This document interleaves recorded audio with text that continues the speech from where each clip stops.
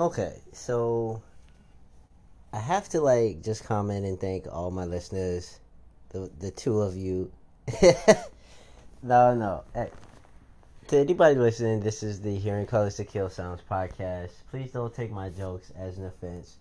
I am deeply appreciative of anyone paying attention to my podcast series, and just thank you guys. I run on anecdotes and pride myself in doing so, but it's always a collective and nerdy thing just to comment on and say, and I'm just appreciative of anybody who pays attention to that. So, needless to say, hit the subscribe button, let someone know about the piece. Also, I'm working on actually having a questionnaire, so if anybody wants me to add anything to the series, and I did this a long time ago where I was working with this foundation, and I don't even know if they even accepted my proposal, but the thing was to have someone send me information and things that they wanted in the writing, and then I would come and create or craft a story based off of their suggestions. So it would be like them and myself writing a story at the same time. Now, I'm randomly thinking of this right now because this was what, probably 2014, 2013, or something like that when I did something in that vein. I'm assuming it was beyond a long time ago, but yeah, if anybody is interested in that or inviting me to a, what do you call this, Los Angeles meetup, and they want to record a podcast, I'm always down for that. As long as they have and are accepting of me smoking marijuana, I have no issue with that at all. That's pretty much like the prerequisite for that in itself. Like I just don't have any issues with it. But yeah, so guys, working on a lot of different projects, working on a lot of different things where it comes to this, I don't even know what you would call it. Once there is this mutual understanding in my head where I know that I'm developing something, and I was trying to articulate this earlier today, but there was a lot of different things going on in my surroundings. But when I understand this thing as a writer or as something that I want to craft, I spend time doing so, and it's not in a contrived way, not in something that obviously, and I was telling this another creator that when you borrow something from someone, you're crafting and molding it into something else, and so by doing that, it doesn't take the original form of what it was, and then you pay homage to where it is that you got that thing from. And that's an interesting point that I always like to make a point of, where people say that, oh well, they took this or they stole it from that. And once again, I love how I always come back to great points that I've articulated before. But for me, it's this tapestry of many things and many different colors that incorporate into how it is that I make my stories. And so I'm always just tripped out.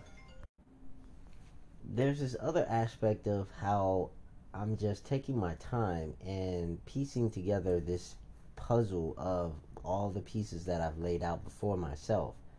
And so it's the proverbial un like just dumping out a bag of all these different pieces that I've taken the time to meticulously go through and color and craft, and then fitting them in this form of a story, obviously with words, and then too with some form of continuity so that it makes sense from the last story, and then I can add on to it later. Now, the other part of the story is the level of inspiration, and I've commented on this, and I've tried to at least incorporate some aspect of it. And the thing that I'm excited about is this one story that I had, and it was dealing with these characters that I developed from Daria. And it's a great series. It's hilarious. I've commented and geeked out on it before, but I've never really talked about how they are intricate and how uh, these characters always have this quick-witted, quick sarcasm, even just dry humor that you can't really even get in King of the Hill, or other different type of television series, because it was developed. I believe, obviously, you have different aspects of who came out first with whatever type of comedy, and you can't really even develop a sense of just saying something has a style that way. But the characters were really, really in depthful. It really hit it home, talking about suburbia, or talking about just that different part of the lifestyle, and how someone from outside looking in, and obviously that would be the viewer looking at this series, and one thing would make obviously them the obscure person or the outcast, and then the rest of the entirety of where this story took place or takes place, it has this character trope behind it, and makes these interesting. I want to call this interesting notions in time, or these interesting cultural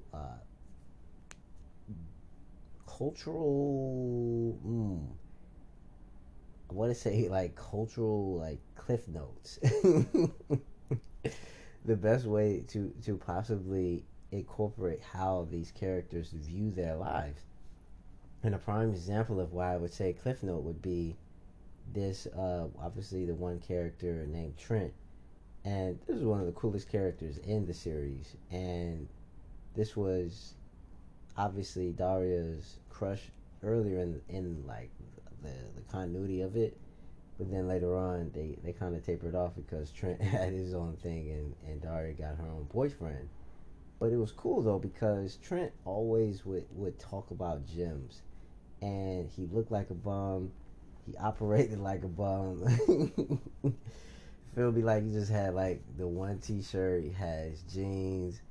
He was like, looked like he just rolled out of bed. But he talked slow, but his brain worked in a different way, and it was hilarious how he interacted with regular world, quote unquote, bunny reference with the fingers and whatnot, and then how he operated with other people in the sense of their neighbors, or just in how he spoke. And it always would come with a gem, or he would always comment and say something that would leave someone saying, huh, huh, huh, huh. You feel me? Like something where he would say, and it would be funny, and then it would just come off, and he would go off into some other tangent. And I love that about the characters, and a lot of different of them, a lot of different characters did that their own way. A lot of people were in their own worlds, and I found that hilarious as a kid, witnessing these things. And obviously moving cartoon characters had that aspect of engaging my attention at the time, but I didn't understand all of the jokes. I didn't understand their character plight, or the overall sense and themes of the references that they were throwing down, or the name drops. And that was cool. It took some time, even in my 20s, to even look up some of the names that they were dropping, since I've never taken world history a day in my life, period. Point blank, Wikipedia is the best teacher of all things. If Wikipedia ever comes to me and be like, hey, we get donations, but thank you for the shout out, I'll be like, yo, I'll give every sponsor, throw me $200 for weed, man. I'll say Wikipedia from the beginning. No. So I developed some characters from this said thing, or of Daria. Like Daria and Jane are hilarious. These two women, and these are characters obviously in a high school setting, but I consider their minds far advanced than what I was thinking of when I was in high school. So I call them women.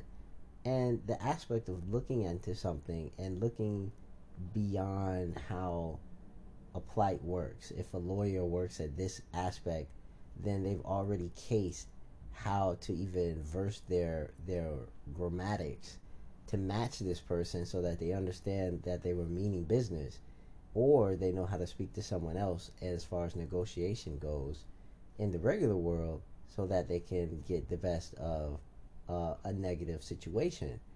And I see this looking in retrospect, and I've shown this to what, three people now, 3 or 4 people of introducing Daria, and people always respond in a dope light. Like, it's never a point where somebody is not accepting of it or they just not feeling it.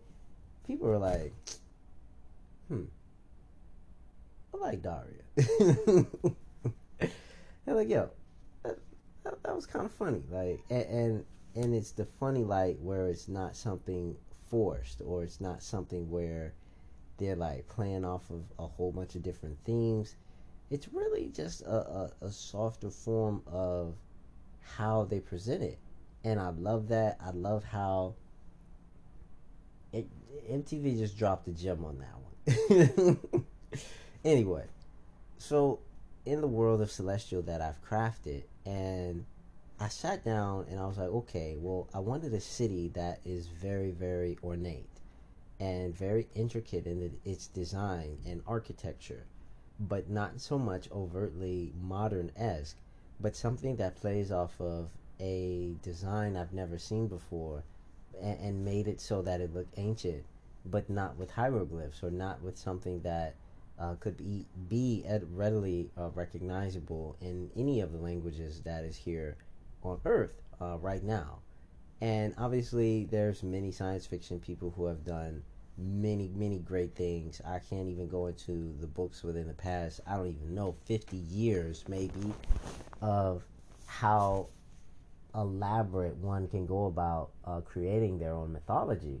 But for me, I was just like, well, okay, so these people are thinking about something.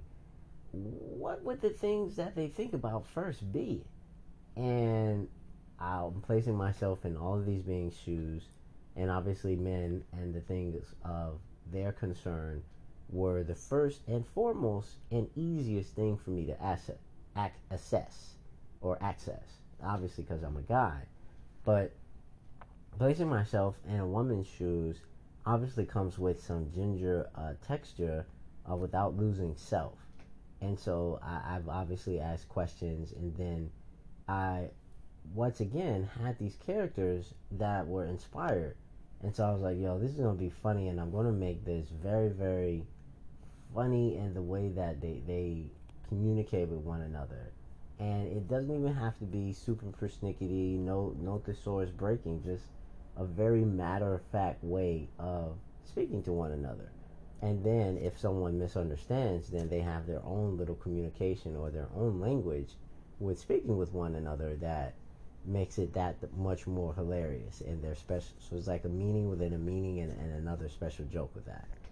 And at this, once again, like it is going to be a funny thing, because I know how I want to craft it, and I know how it's going to sound, and that's what's making me laugh right now.